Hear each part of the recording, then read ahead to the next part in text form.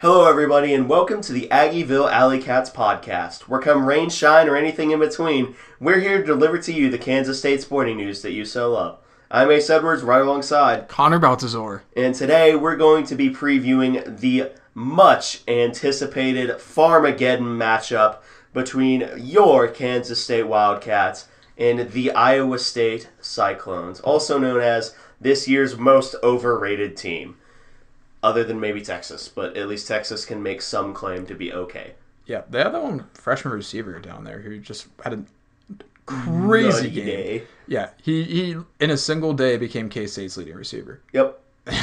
Which is depressing when you think about it, but we're not here to talk about Texas. We are here to talk about Iowa State. So before we get into this year, let's go over their stats for last year. They were a 9-3 team last year with an 8-1 conference record, 2,340 rushing yards at a clip of 5.1, 31 rushing touchdowns, 2,896 passing yards at a clip of 7.76 per attempt, 9 passing interceptions, a completion percentage of 66.8, 20 passing touchdowns, a third down percentage of 45, 14 sacks allowed, 32.92 points per game, and 395 total points for. So, offensively, they were a balanced and very good team last year, who, while they didn't take the best care of the football, they were able to do it and keep it in their hands enough to do some significant damage. And defensively, Connor's got you. Yep. Points per game, they gave up 21.42 for a total of 257 points against them. They gave up 2,848 passing yards and 14 touchdowns through the air. On the ground, they gave up 1,237 rushing yards to 11 rushing touchdowns. In the red zone, they allowed a 17-35 successful percentage in the red zone. They had 9 interceptions as a defense. They had 8 fumble recoveries, 29 sacks, for a turnover differential of +3. Yeah. So defensively, you can see, just by looking at the amount of rushing yards they gave up, they were a very, very good team defensively. And let's just take a look at who they return, and you'll understand quickly why that defense is still going to be good. Because they return Brock Purdy, the starting quarterback, Breece Hall, their leading rusher from last year, Xavier Hutchinson, their leading receiver, Mike Rose, the interception, tackle, and Big 12 Defensive Player of the Year, Charlie Kolar, the starting tight end, Will McDonald, their leading sack getter, and Tavon Kyle, a cornerback who led the team in passes defensed. And who do they lose, Connor? They lost Kene Nwangwu, a running back, literally the backup running back, and he got drafted, and that's it. Yep. That is the only person of note that they lost. Yep. They brought back basically everybody. Yep. Which, when you look at their schedule, you look at, hey, they were a 9-3 team last year. And they entered the season ranked number 9. You will now note that they are unranked. And their schedule has been interesting, to say the least. It's definitely been interesting. That's for sure. Their first game was against the University of Northern Iowa. They ended up winning that game 16-10, which, that's a game you expect a blowout, but I'm not one to throw stones. We almost lost to Southern Illinois. Yep. Then they played Iowa, who's currently ranked Second. They're in second now. Yeah, they're currently ranked second. They lost to them 17-27. Then they played UNLV. UNLV got cyberbullied 48-3. Then they played Baylor, who may be good this year. They are what I thought West Virginia was. They ended up losing to Baylor 29-31, and then they decided to beat up the poor kid down the street in Kansas. They beat them up 59-7, and now they play us. And you got the 2021 stats. Yep, so thus far, if you're keeping track, they had a 3-2 record this year, 1-1 in conference. They have 913 rushing yards at 5.3 yards per rush attempt, which is slightly higher than they had last year. Passing-wise, they have 1,297 passing yards to 8.15 per attempt. They have 9 passing touchdowns, They've thrown 4 interceptions. They have 11 rushing touchdowns to just 2 fumbles. Their third down percentage, though, is pretty below average. It's 36.21%. I like that now that we know what the average third down percent is, we point out if it's above or below. And no other stat we do that. Exactly. Yeah, exactly. Then their points per game is 33.8 for a total of 169 points scored for that offense. They've allowed 78 points against them. And defensively, they've gotten 4 interceptions and 2 fumbles. So that gives them a turnover differential of 0, and they have 11 sacks. Yeah. So you'll notice something there. Their offense has taken a bit of a step back, especially in terms of third down percentage. But their defense is just as good as it was last year. Yep. The offense last year was pretty great. They were surprisingly good through the air when you look back at the stats. Just because since Breece Hall has such a prolific season, it is a little strange to see them do so well through the air. This year, the big difference so far has been taking care of the football in clutch situations, which no. Breece Hall, I'm pretty sure one of those fumbles is Brock Purdy, and then the other one's Breece. The other one was Breece Hall on the Iowa 2-yard line. That's what I'm getting at, is Breece Hall, very rare fumble for him, put the defense in just a horrible spot. And then Brock Purdy with the other one, but he's Brock Purdy. But yeah, then the third down percent, not very good. So if that's a team, if you can force them to third down, then you're going to do a lot better. In K-State's defense, I believe at least compared to last year, they're much improved on third down. Yeah. So now let's get into the specific game notes, which will be considerably shorter than they have been in the last weeks. Because, well, I figured that a lot of the things that I was writing I would just say again later. So we're just going to cut that out for the sake of redundancy. But for the Iowa game, statistically, on offense, they had 87 rushing yards at a clip of 3.2 per carry, 252 passing yards at a clip of 5.8, 1 rushing touchdown, 1 passing touchdown to 1 interception, and then to 3 interceptions. My apologies. I need to get my glasses checked again. My vision is very bad. Mine is as well. We're some lack of vision kings over here. Exactly. But this is the stat that you may want to pay a lot of attention to. 25% on third downs. Yikes. With 2 sacks allowed. Yikes. I don't need to explain why that's bad, so you can go to defense. Yep. Defensively, totally different story from the offense, although granted some context is kind of needed for these numbers. They gave up only 67 rushing yards and 1 rushing touchdown. Through the air, they gave up 106 pass yards and 1 touchdown. They got no interceptions. They got 4 sacks, and they did not force any fumbles. Defensively, that's just an unbelievable performance, but some context is needed.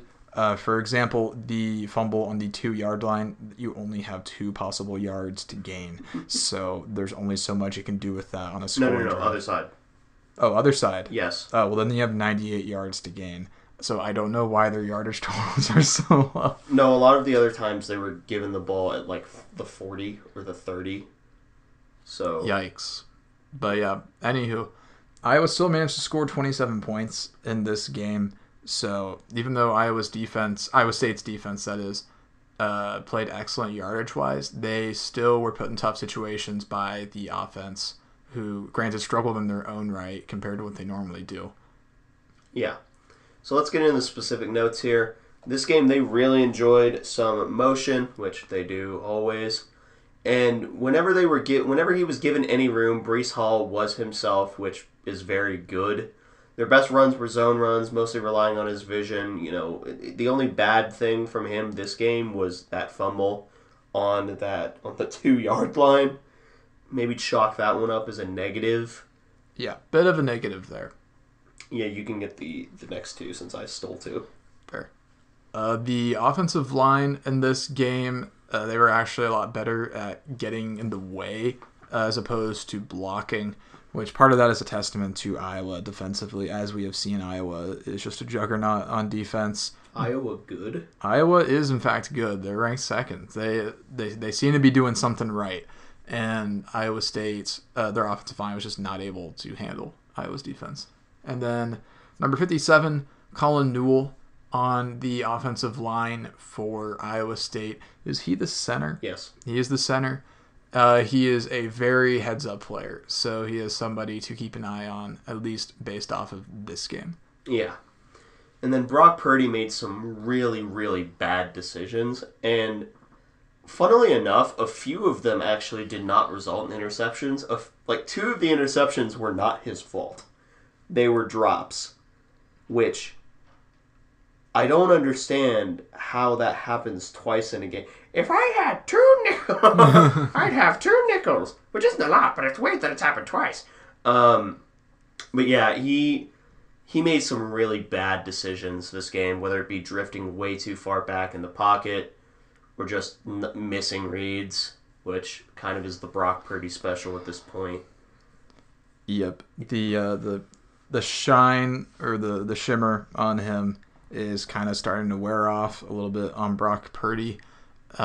Just lots of really questionable decisions. The few times that I've watched an Iowa State game live this year, he's just really not been impressive, like, at all, honestly. No. But then moving on to the receivers, one thing that we can note about them is they are not great at getting separation, which is great news for us because we have excellent corners, or at the very least good corners. It's hard to tell at this point, but we know Echo's good, and then so they're not going to get much separation, at least not from the cornerbacks. So that is good.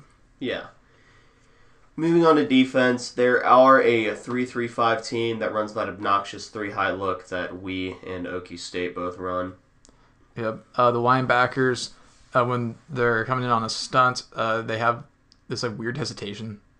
I'm not sure why they're doing that. Yeah. There's some weird things about this defense. Kind of like every defense that we've covered, honestly. They just kind of have some stuff where it doesn't really seem like there's a rhyme or reason for it. It just kind of happens. Yeah, which that also could just be me being worse at evaluating defenses than I am offenses. And, you are probably a bit better at evaluating defenses than I. Which, really? Yes. I'm flattered. He just winked. But the next thing to know is that I was very snarky writing some of this. This game, you probably could have, this is a quote, this game you could have probably El Toro'd the defensive line and then watched them fall on their face. Meaning, they just kind of speared themselves at you. In other words, they didn't keep their heads up. That's all that means. That's just a very snarky way of saying that they were not technically sound in that element of their game. And then number 9, Will McDonald IV. He has decent bend for his size, coming off of a 6 alignment, but that man is just utter garbage in route and defense. So. Yeah, which is understandable. I could genuinely see him getting drafted this year as a pass rusher, just because of how technically sound he is. He honestly might be.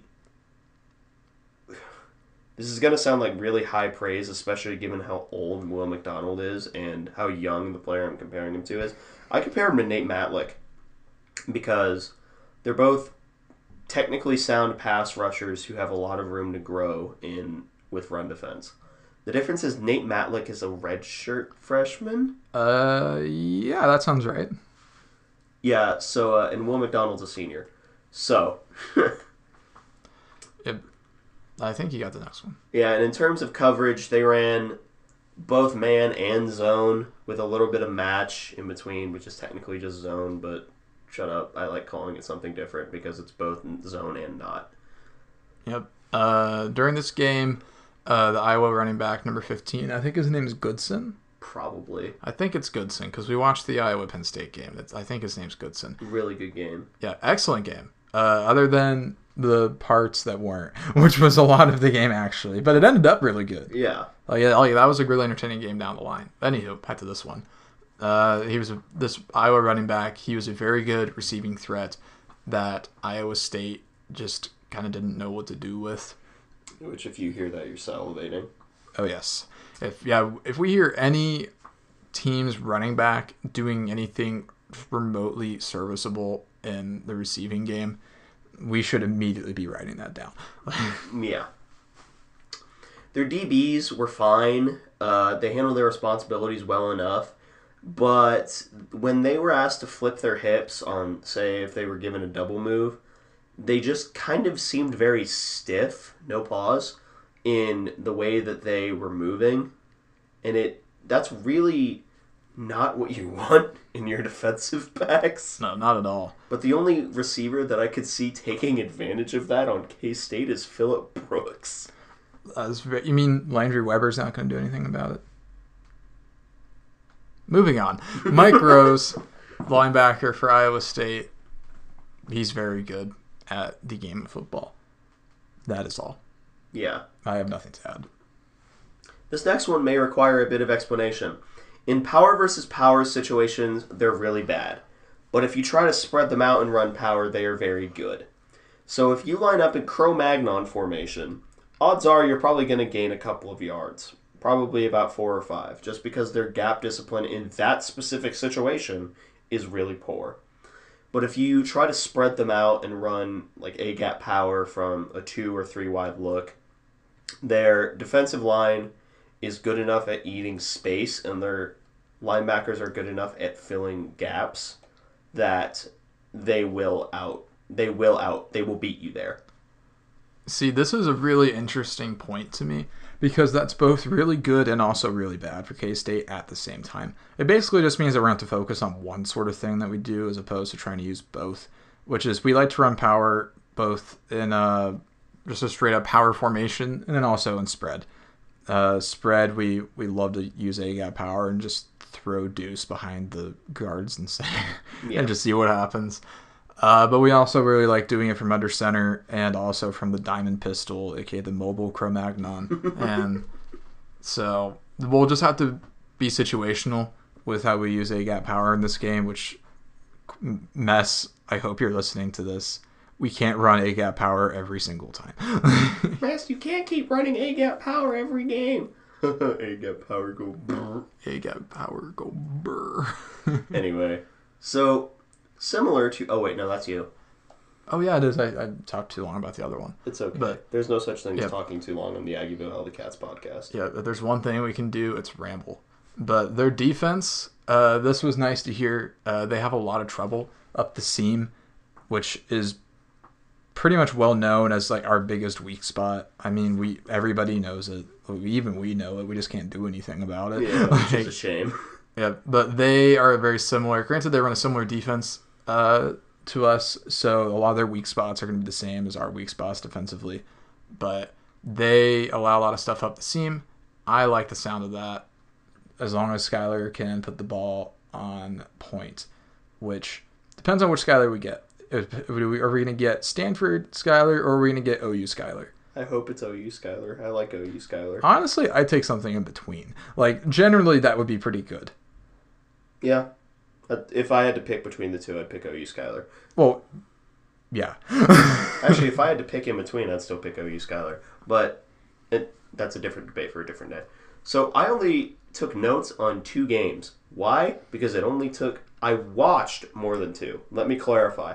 I watched more than 2. I watched Iowa. I watched as much as I could of KU, which wasn't much. I watched a bit of UNI, and I watched Baylor, which is the next game on the notes. I have a pretty decent idea of what the team will do, and by extension, so do you. Pointing at Connor. And by the end of the episode, so will you, microphone that we were talking into. But next up is Baylor. And offensively, they had 216, Iowa State had 216 yards on the ground, 5.4 yards per attempt, 263 passing yards at 7.9 per attempt, 1 passing touchdown to 1 passing interception, 2 rushing touchdowns, a 35% third down percentage, Yikes. and 2 sacks allowed.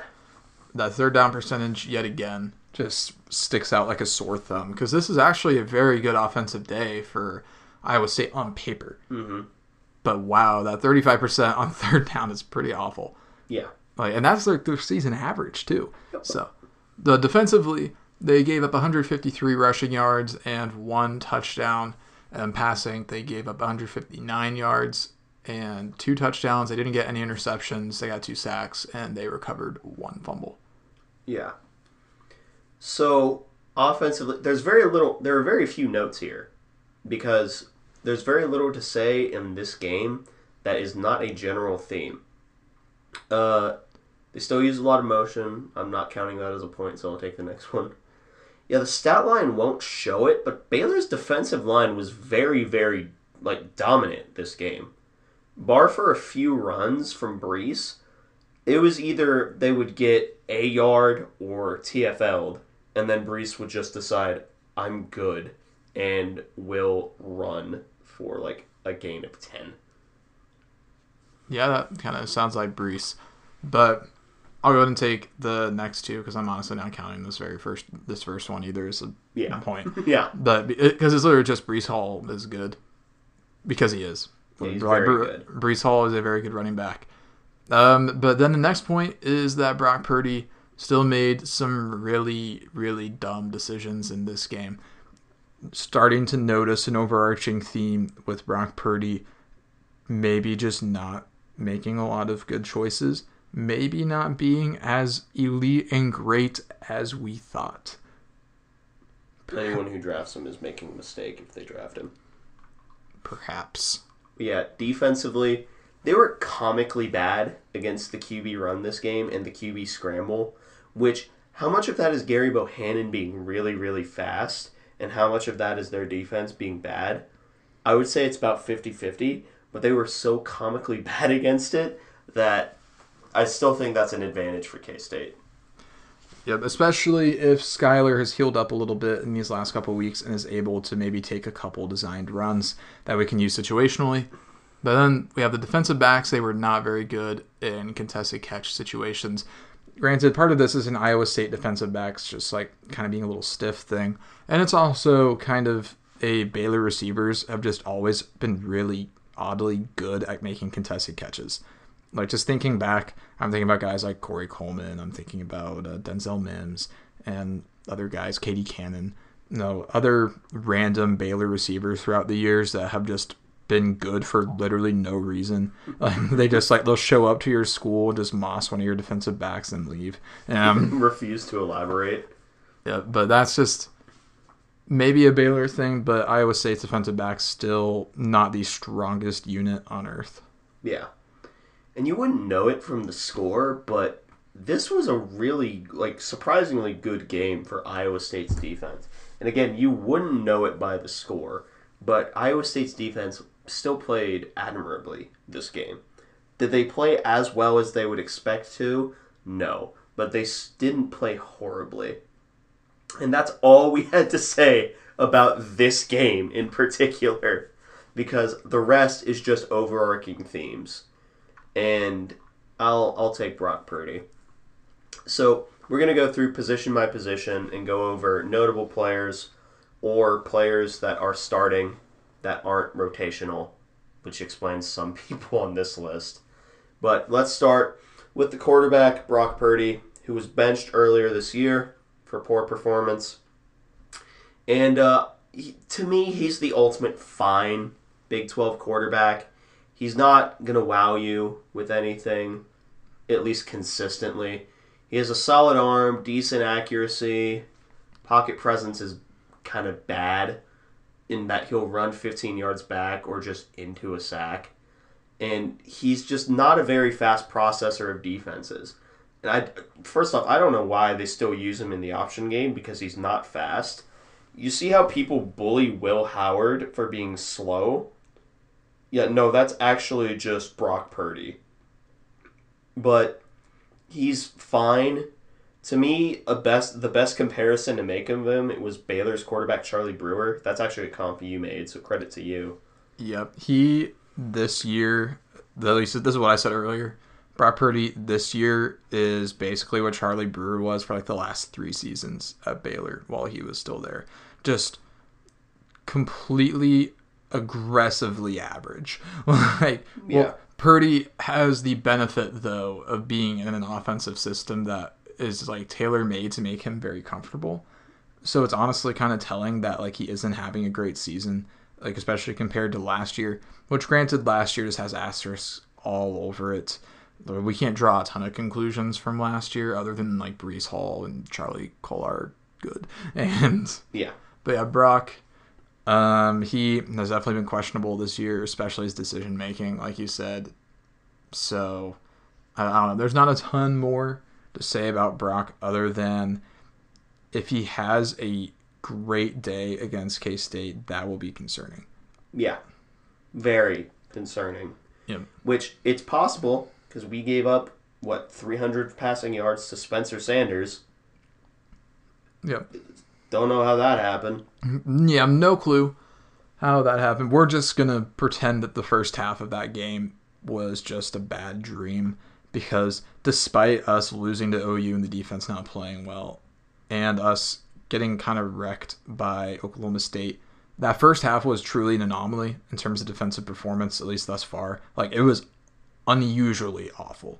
And even compared to, like, OU and whatnot, like, we weren't allowing, like, these massive plays against OU. So, yeah. I wouldn't get too much into it, I guess. But, yeah, we can move on from Brock Purdy. I'll take the running backs, specifically Breece. And memes aside, we like to make fun of Breece on this podcast. Bryson Corridor. I call him Bruce Wayne. There's all sorts of fake names for him. That's mainly just to make Iowa State fans mad because it's very easy. Funny. It's funny and it's very easy. They're one of the most sensitive fan bases that I've ever seen in any sport ever. And so despite, us making fun of Breece, he is a top 2 running back in the Big 12, and he would be the undisputed number 1 if it were not for Bijan Robinson at Texas. He's certainly top 3 along with Deuce Vaughn,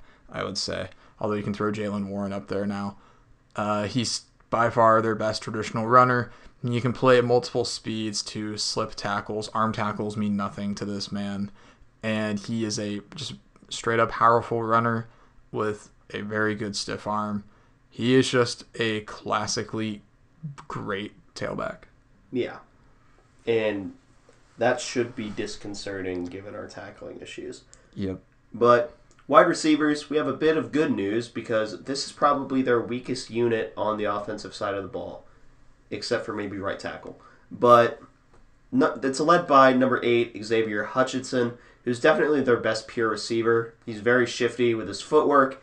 And if he catches any defensive back leaning towards one direction, he knows exactly when to snap his route short or whether to keep it going until they do turn around. He knows exactly when to do that to bait a defensive back into a bad man coverage decision. But on the whole, that's about the best bright spot they have. Everyone else is fine. Their route running is not great, but fine. Their hands are below average, but again, could be considered fine. If given the opportunity to pick between K-State's receivers room and Iowa State's receivers room, I would ask you to shoot me, but I would also take K-State's receivers room. That is very interesting that you would take K-State's receivers room, which I don't know if that's an indictment of Iowa State or an endorsement of ours, but I feel like if we had this conversation, I feel like if the positions of the OU and Iowa State game were flipped, I think we would take Iowa State's in a heartbeat. But because of the OU game where we saw the receiver room have a pulse and just not even have like an incredible day, just by other school standards, a good day, which for us is an incredible day, I guess, especially considering some of the performances we've seen. But yeah, receiver room for Iowa State, especially going up against our boundary corners, that is something to keep an eye on. But a tight end, number 88, Charlie Kolar, he is the guy at that position. He is the best tight end in the Big 12. It's not particularly close. The only other person in the same universe as him is probably Austin Stogner. Yeah. And he's nowhere near as good as Charlie Kolar is. He will make an NFL team very happy. He's a good blocker and a much better receiver than that, and that's not an indictment on his blocking. That's just he's great at receiving. Yeah. And he's a better route runner than some of the receivers on this team, which is kind of hilarious, honestly. But yeah, he is just a cheat code. I am scared of Charlie Kolar. Yeah. Yeah, he's going to be a problem. And the fact that he has not been a bigger problem, because their leading receiver this year has been Xavier. Yeah. But the fact that he's not been a bigger problem than he has been this year is nothing short of a miracle. Or bad scheming. Take your pick. Although we can completely delete him from this game if we put Reggie Stubblefield on him. Right. No one gets past the sauce boss. Okay. So now let's talk about their offensive line. Their left side being very, very experienced. Their right less so. I think their right guard has 15 starts and their right tackle has 10. Somewhere in there. Don't quote me on it. But the left side of their line has been starting for multiple years. And in pass pro, the one overarching theme about the offensive line is that if you overload one side of the line and then blitz the other, they kind of like have a Windows 32, like delete system 32 moment where they just shut down. They don't know what to do. And I don't know why Iowa didn't do this more than like twice, because Baylor did it like twice too, and it worked both times. At least at generating pressure. So, if you're listening, Clanderman, please, is all I ask. But in terms of linemen, I will take the right side. If you want to take the left side, I'll take center too. Cool. Left tackle, they have number 75, Sean Foster. He's not really quick with his footwork, but he does have good hands, and he's also very experienced. So on the offensive line, experience normally just does wonders, especially at the collegiate level. Mm-hmm. So then left guard, they have number 52, Trevor Downing. He is kind of grabby with his blocks, but if he gets momentum behind him, he has won the block. Sorry, Sweaty. Good luck. That on this report, this is also a quote from Ace. He says, "That's me saying he's a good pulling blocker." I don't know why I just bullied Iowa State in this report sometimes. Yeah, no reason, just wheat over corn, I guess. Always. So now let's go over the slightly less experienced side of the line. Well, even though you have the center, who I believe is the second most experienced other than the left tackle. Colin Newell, number 57. He's definitely the smartest lineman they have, and definitely the best, well, probably the best blocker as well. Which, if you're going to pick one position to be the smartest player on your line, you probably want to pick center. That's why the blocking schemes with Oklahoma with Creed Humphrey and without Creed Humphrey are so different. They're still effective, because Oklahoma is just better than you on the offensive line. But Creed Humphrey made a big difference and still does make a pretty big difference on KC. But the right guard, Daryl Simmons, number 55. Mauler is the first word that comes to mind, and yet one of the last is technically sound. He's not very technically sound at all. He's just bigger than you and wants to bully you. If you bull rush him, you will lose. If you spin around him, he will start crying and not be able to touch you. Felix Anudike-Uzomah is making a few house calls. Things you love to hear. Things you love to hear. That is, unless he's put up against the right tackle, number 72, Jake, oh goodness me, Remsburg. And they also experimented with number 64, Derek Schweiger, in this spot as well. Both are bad. Both aren't good. They're downright sloppy with their footwork and pass protections, especially on interior rush. They're fine run blockers, but they're more the type of people that get in people's way as opposed to, driving someone down to the block, which they'll still win if they're up against a linebacker, but if they get backdoored by the linebacker, they just kind of sit there like, I think I did my job. But overall, the right side of the offensive line is definitely their weakness. So if you're going to pick a side to overload in pass rush, which I'm not sure we've done a lot of overloading this year, we would pick that side because they're less experienced and also not as good. I am down with that. But I think you are right. We don't do a ton of overloading with this defense, but if there's a team to do it against, it's going to be Iowa State, just because they're just going to be they're just going to be so much more obviously vulnerable on a specific side of the line. So that's definitely something that we should be aiming for. They honestly are. Granted, the last time we made fun of a line, it was Oklahoma State, and we died. So Yep.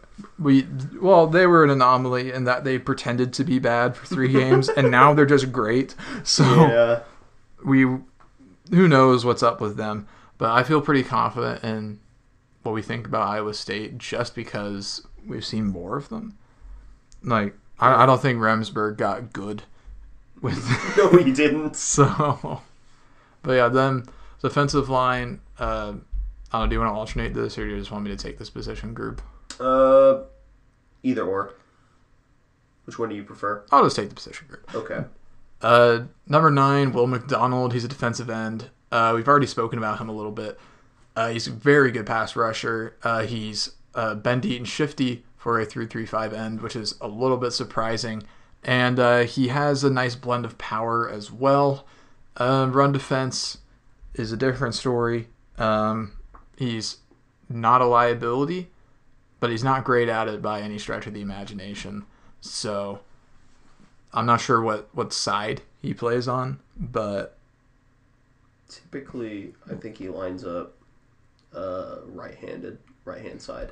Okay. I think he may flip sometimes, but if I'm remembering correctly, he plays mostly on the right side. Gotcha. So that would be Duffy. Right. No, wait, right side of the defense. So that would be left side offense. Yeah. Okay, so we don't need to worry about him. Yeah, bye. Goodbye. Bye, Will McDonald. I mean, if Iowa State was smart, they would flip their pass rushers this week because BB will just delete you. Yeah. I mean, he deleted... Or if I'm wrong, they'll just pick the other side. Yeah. But, I mean, he deleted, like, Nick Benito. Like, yeah, he's going to be a first-round pick. He can take care of anybody. But, yeah, at nose tackle, they have number 58, Good luck. I've never struggled with the name this hard before. I got it earlier, but Ioma Uwazurika. Ioma Uwazurika. I'm confident in my last name pronunciation here. Okay. I simply don't know on the first name. It's okay. Ioma, if you hear this, I am sorry if I missed up. Props to you for listening this far into the episode. Yeah. This is their most rotated position, so starter is kind of irrelevant. But pass rushing, their nose tackle just isn't going to do that. They're going to take up as many blocks as possible. It's nose tackle. Imagine Timmy Horn, but on Iowa State. Not as good. Also worse. Yeah, not as good as Timmy Horn, but same responsibilities. Like, just take up space. That is it. Yeah. Congratulations. That is your Iowa State nose tackle. And then they have one more since they line up in 3-3-5 at defensive end. Number 55, Zach Peterson. He's a motor pass rusher. Doesn't do anything particularly special. His run defense is fine because he maintains his gap. That's about it on Zach Peterson. Yeah, there's not much to say. He is an average defensive end. Yeah. That's about it. Now we can take linebackers. And remember when I said earlier that there are some people that are listed that are just like, yeah, they start and don't get rotated out a whole lot. Yeah, that's number 35, Jake Hummel. He exists, I guess. That's really all I can say about him. He doesn't do anything horrible, but he doesn't do anything well. He's fine. If you're going to pick a linebacker to bully, actually, no, you're better off bullying number 34, the next linebacker, Orion Vance. Because in coverage, he's better at covering grass than people. In other words, he's bad in coverage. Because he will stand in a spot of grass that he was told to stand in and not move. Because that is not what he was told to do. Oh. Yeah. Depth especially is his issue, because sometimes he just doesn't get enough depth whenever he's going back into coverage, which is why the seam gets left open so often. But as a blitzer, which they love doing from this 3-3-5 defense, yes, they're running the coveted 3-3-5 offense. The rare 3-3-5 offense. That's just a monster package. Anyway, as a blitzer, he's very good. He's very powerful. He comes downhill very quickly, and if he gets his hands on you, he's not the most secure tackler, but if he gets you square, you're getting popped. Which, luckily, he has yet to square a whole lot of people up. But, yeah, he's very powerful as a blitzer. Then they have their best defensive player, followed closely by Will McDonald. But their best defensive player is number 23, Mike Rose, not to be confused with Mike Rowe. That joke didn't land. But he's good in just about every aspect of his game. And not like, oh, he's okay. No, he's good at every aspect of his game.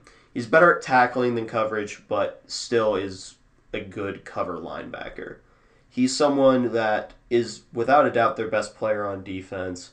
I don't think it's particularly close, but when asked to blitz, I guess if I had to pick one weakness in his game, he's not the greatest blitzer, but I also would rather have a linebacker like him than I would the other two linebackers. Yeah, Mike Rowe's good. Mike Rowe's very good. I will take on the defensive backs here. We've mentioned this a few times already, but this group as a whole, they have issues with getting their hips flipped and driving. That's why this defense doesn't do very well with timing plays, like, at all.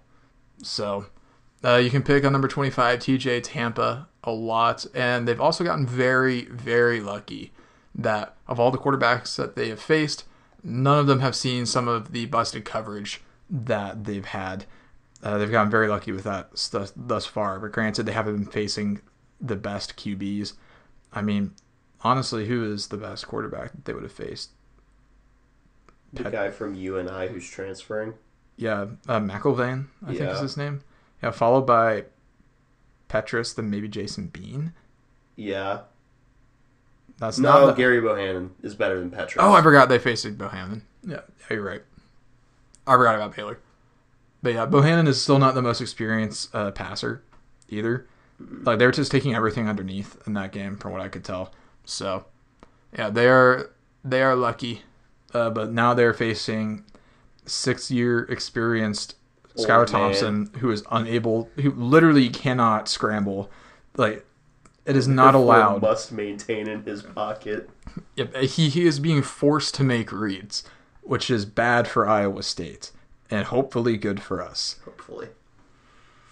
Now, let's talk about the play calling. Offensively, they're not a tempo team. They're probably the slowest team that we faced all year. No, Stanford. They are the second slowest team that we faced all year. Yeah, I was about to say Stanford was pretty slow. Yeah, they were glacial. They're kind of like the anti-K-State with their motion, meaning that, yeah, they motion their receivers a lot, but they never hand them the ball. The only thing that I can imagine it's doing is flipping the run fit. But the problem is that doesn't really work if you're never giving the ball to the receiver, because they just know, wait a minute, they're not giving that to him. Why should I care? And they just fit the run the same way, and that's why Iowa was so good against the run, because they just refused to change. But anyway, when running the ball, they're much better at zone than gap schemes, and that's because Breece Hall is a better running back than their offensive linemen are offensive linemen. And I think they know that too, given how much they seem to prefer zone-heavy schemes or occasionally duo, which is zone, but not. It's basically run forward and double-team everyone. So by the loosest definition of the word, it's a gap scheme. But in teams of play action and straight dropbacks, they are about the same on both. They're not going to be like Oklahoma, where every single passing play is play action, even if they don't really deserve it, but it still works because they're Oklahoma and their receivers are better than you. You want to take defense? I will.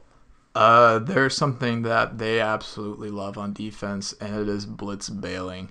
They love blitz bailing. Why? Who knows? But For- they love it. We may want to explain blitzbail.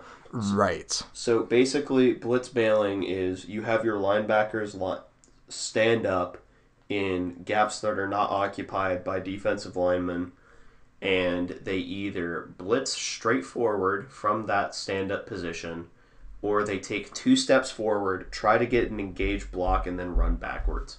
It's popularized by Mike Zimmer, who's the current Vikings head coach, among other people. But, yeah, it's very good at sowing confusion, especially when they use coffee house technique, which is literally smack you, and then if they decide to block you, run backwards, and if they don't decide to block you, murder the quarterback. It's very good if you know how to run it, and they know how to run it. So blitzbailing. Yeah, blitzbailing. That's it. And that also is probably a pretty big reason why we theorize here at the Aggieville Alley Cats that we asked Oklahoma State, not Iowa State, about the 3-3-5. Granted, today Chris Kleiman said that they watched a lot of Iowa State film on the 3-3-5, but I imagine that when it came to actually talking to coaches, we probably talked a bit more to Oklahoma State just because their defense is just so similar to what we run. Yeah. And Iowa State's is similar, but they do some specific things different. One of those things is blitzbailing. We don't do a ton of that. Do we do any of that? Like a little bit? We do. I've seen us do it a few times, but we don't do it in the true way of we have people on the line and then they back up and someone else comes in. That's something Iowa State does a few times, but we're not truly as... That's not our MO. Blitzbail is Iowa State's MO. Right. And then they're not as creative with their stunts, but they're still good at blitzing.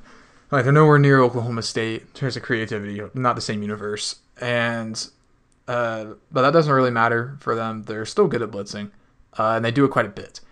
However, defensively, they get let down by their offense a lot. Like, a lot. And it's kind of hilarious how often they are put in just an absolutely terrible situation by their offense or by their special teams or whatever, what have you. Or both. In the same 2 drives. So, yeah, the defense, they're still good. They can't rely on the other units. Then their run defense, it's not porous, but it's not great. It's fine. It's average. Yeah, nothing crazy. And then the final miscellaneous note is they're not a great third down team. They've only converted 36%, which is well below average. And now let's go into the stories going into this game. You got the first. Yep. Something that we should be taking tabs on is they were not very good against KU's running game. They gave up 175 yards to KU, and they really didn't get any sacks on them. And KU's offensive line is just horrible. Bad for KU standards. Yeah. And they were not able to get a single sack on them. That is something to watch. Yeah. Both teams are coming off bye weeks, which would mean a lot if we were coached by Andy Reid.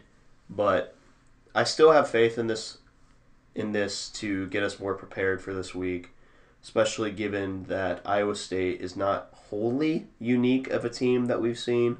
But, of course, they're a different team. They're not just going to be...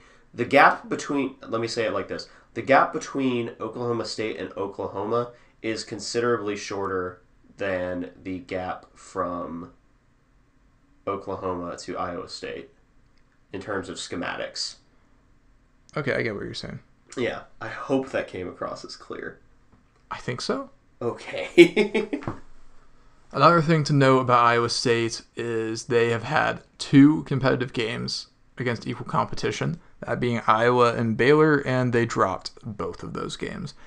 So their wins have been blowouts, either that or close games against Northern Iowa. Yeah, or a close game against Northern Iowa, which they should win that anyways. When they're facing Power 5 teams and they've been competitive, it's a small sample size, but if you push back, they can crumble a little bit, is basically what we've seen thus far. That remains to be seen if we can replicate that success. But they did not put up. They didn't do enough basically against equal competition. Yeah, and say what you will about this K-State team, they have not laid down and died for anyone. Nope. So, I think this might end up being a dogfight. But of course, the next story that we have to talk about going into this game is, it's not really a story for the team.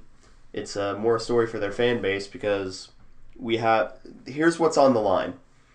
If we lose this game, we will have to hear for the next month, it's Brocktober, guys. Guys, it's Brocktober. It's Brocktober. It's not Brocktober. We need to, if we lose this game, we have to listen to it for the next month. So please win this game, because it's not Brocktober. Brocktober is ending early this year. In fact, it's ending permanently. Forever. Gone forever. Gone forever. But yeah, Brocktober is extreme. Considers itself a man of faith. There's a Castellanos drive to left field, making it a 4-0 ball game. Not sure how much longer. Not so much longer I'll be doing this. But anywho, Brocktober coming to a swift end. Another thing that we need to watch is, can K-State's defense counter a team that sees it every week? So, can they counter a 3-3-5 team? So, will Iowa State's... Here's the better way to word this. Will Iowa State's offense be able to take advantage of the fact that K-State's running a 3-3-5? Because their defense runs a 3-3-5. And granted, it is not the same 3-3-5 in terms of philosophy. It is still one in terms of personnel. Yep. And then also that question could be asked vice versa as well. So... Well, I'd say it's more of a question for Iowa State because of how long they've been running a 3-3-5. True. And then we come down to the last one, which is, can K-State's defense tackle someone, specifically Breece Hall? Because if here's my take. If Iowa State wins this game, it's not off the back of the defense. It's not off the back of Brock Purdy. It's not even off the back of Charlie Kolar. It is off of the back of Breece Hall. And if they win this game, it is because we cannot tackle Breece Hall, which is a very real possibility.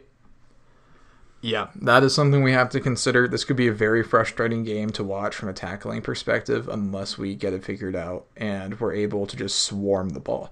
Because that's going to be really the only surefire way to even have a shot at tackling him is to gang tackle.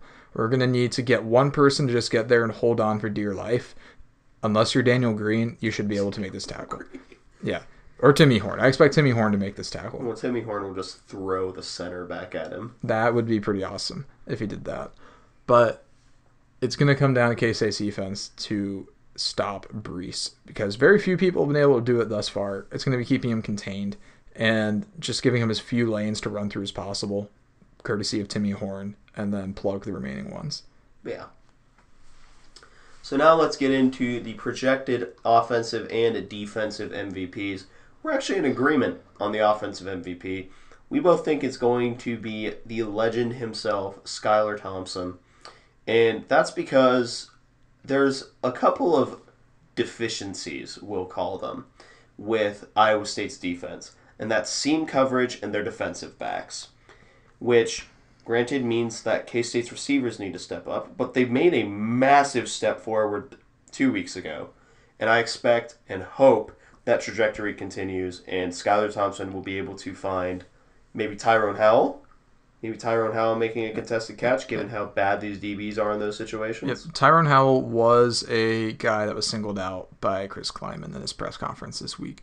So, maybe someone to keep an eye on going into. He also mentioned Crew Jackson on the defensive side of the ball, which I think it's because since Khalid Duke has been hurt, they're looking for people to take that hybrid DN linebacker role, and Crew is on campus specifically for that. So and Boom is out. So yeah, and Boom is out as well. So we've got guys like Cartez Crook Jones cracking the 2 deep right now, which I think he has like 1 tackle in his career in 4 years. Don't worry, he's gonna come through, guys. He's gonna get 5 sacks this game. I sure hope so. That'd be nice. I would take it. But yeah, we're both in agreement. What reasons do you have for Skylar? Or is it the same? It's roughly the same. Basically, I have Skyler just because he is the engine that makes the offense go. I believe in Will Howard, but not quite yet. He's just not ready to completely take this offense and run it himself. Especially if the receivers for some reason can catch a Skylar Thompson ball and not a Will Howard ball. Don't know what's up with that. It is. I have no explanation for it. Neither. But yeah, Skylar Thompson. It stems from his confidence. It was the most confident I'd ever seen him in the OU game. I mean, he was just completely composed. Like he just had he had something about him at the OU game. Like he was ready to come back, and he looked like a new quarterback passing the ball. It was the best passing performance he's had at K-State, bar none. And I don't know. I think Skyler by far gives us the best chance to win this game, especially if we can get even a little mobility from him. Just a couple designed runs to throw him off. That's enough, honestly, this game. We don't need him to run it like 10 times. 3 times is enough. Yeah.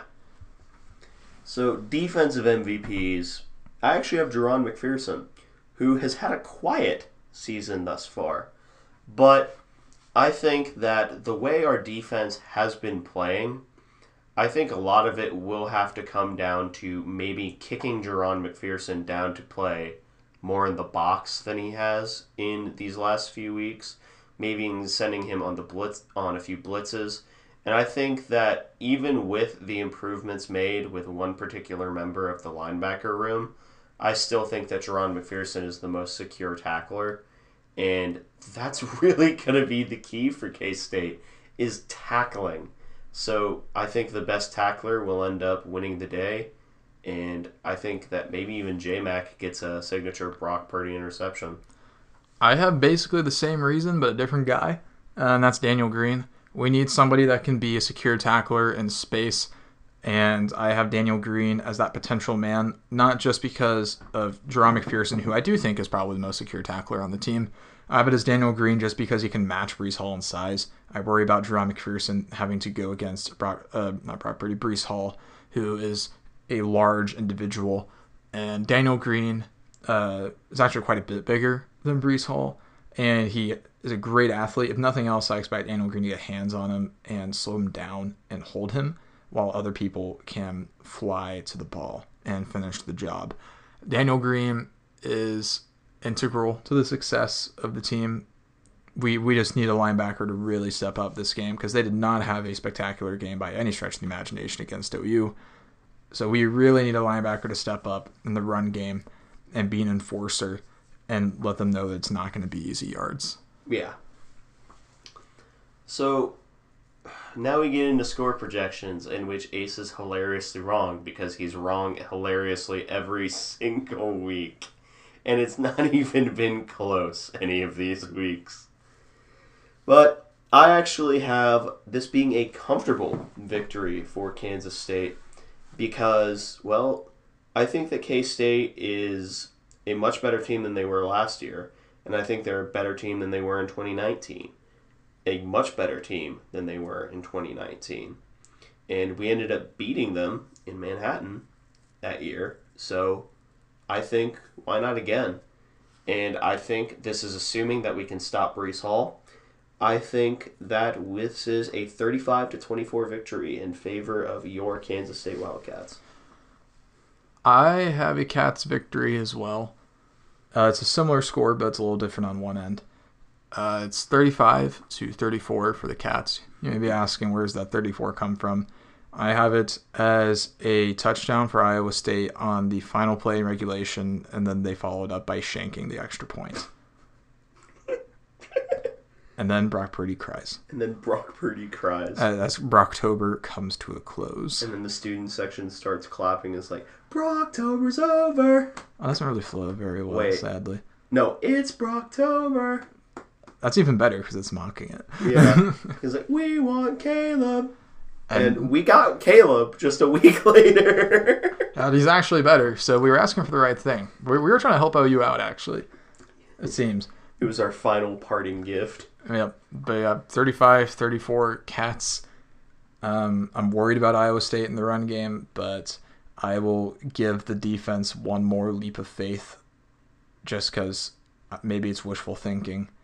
But I'm going to give them the old college try. Yeah, because if they don't perform well this week, they've lost the benefit of the doubt with me. Yes, they lose mob privileges. No, they've already lost them. They haven't gotten them back yet. Well, could they do it this week? Yes. What Will they? Maybe. Maybe.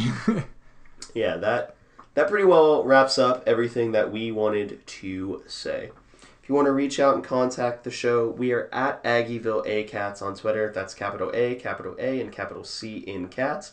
If you want to email us, we're at AggievilleAlleyCats@gmail.com. Okay. If you want to reach us out on a more personal note, I am at ACEdwards00. I am at Connor Baltazar, capital C, capital B. If you want to support the show financially, please be sure to check out our merch store, where we have such design as Neon Alley Cats and Play Sandstorm Cowards. But most importantly, thank you all for listening to this episode of the Aggieville Alley Cats podcast, where come rain, shine, or anything in between, we're here to deliver to you the Kansas State sporting news that you so love. Stay safe, Alley Cats.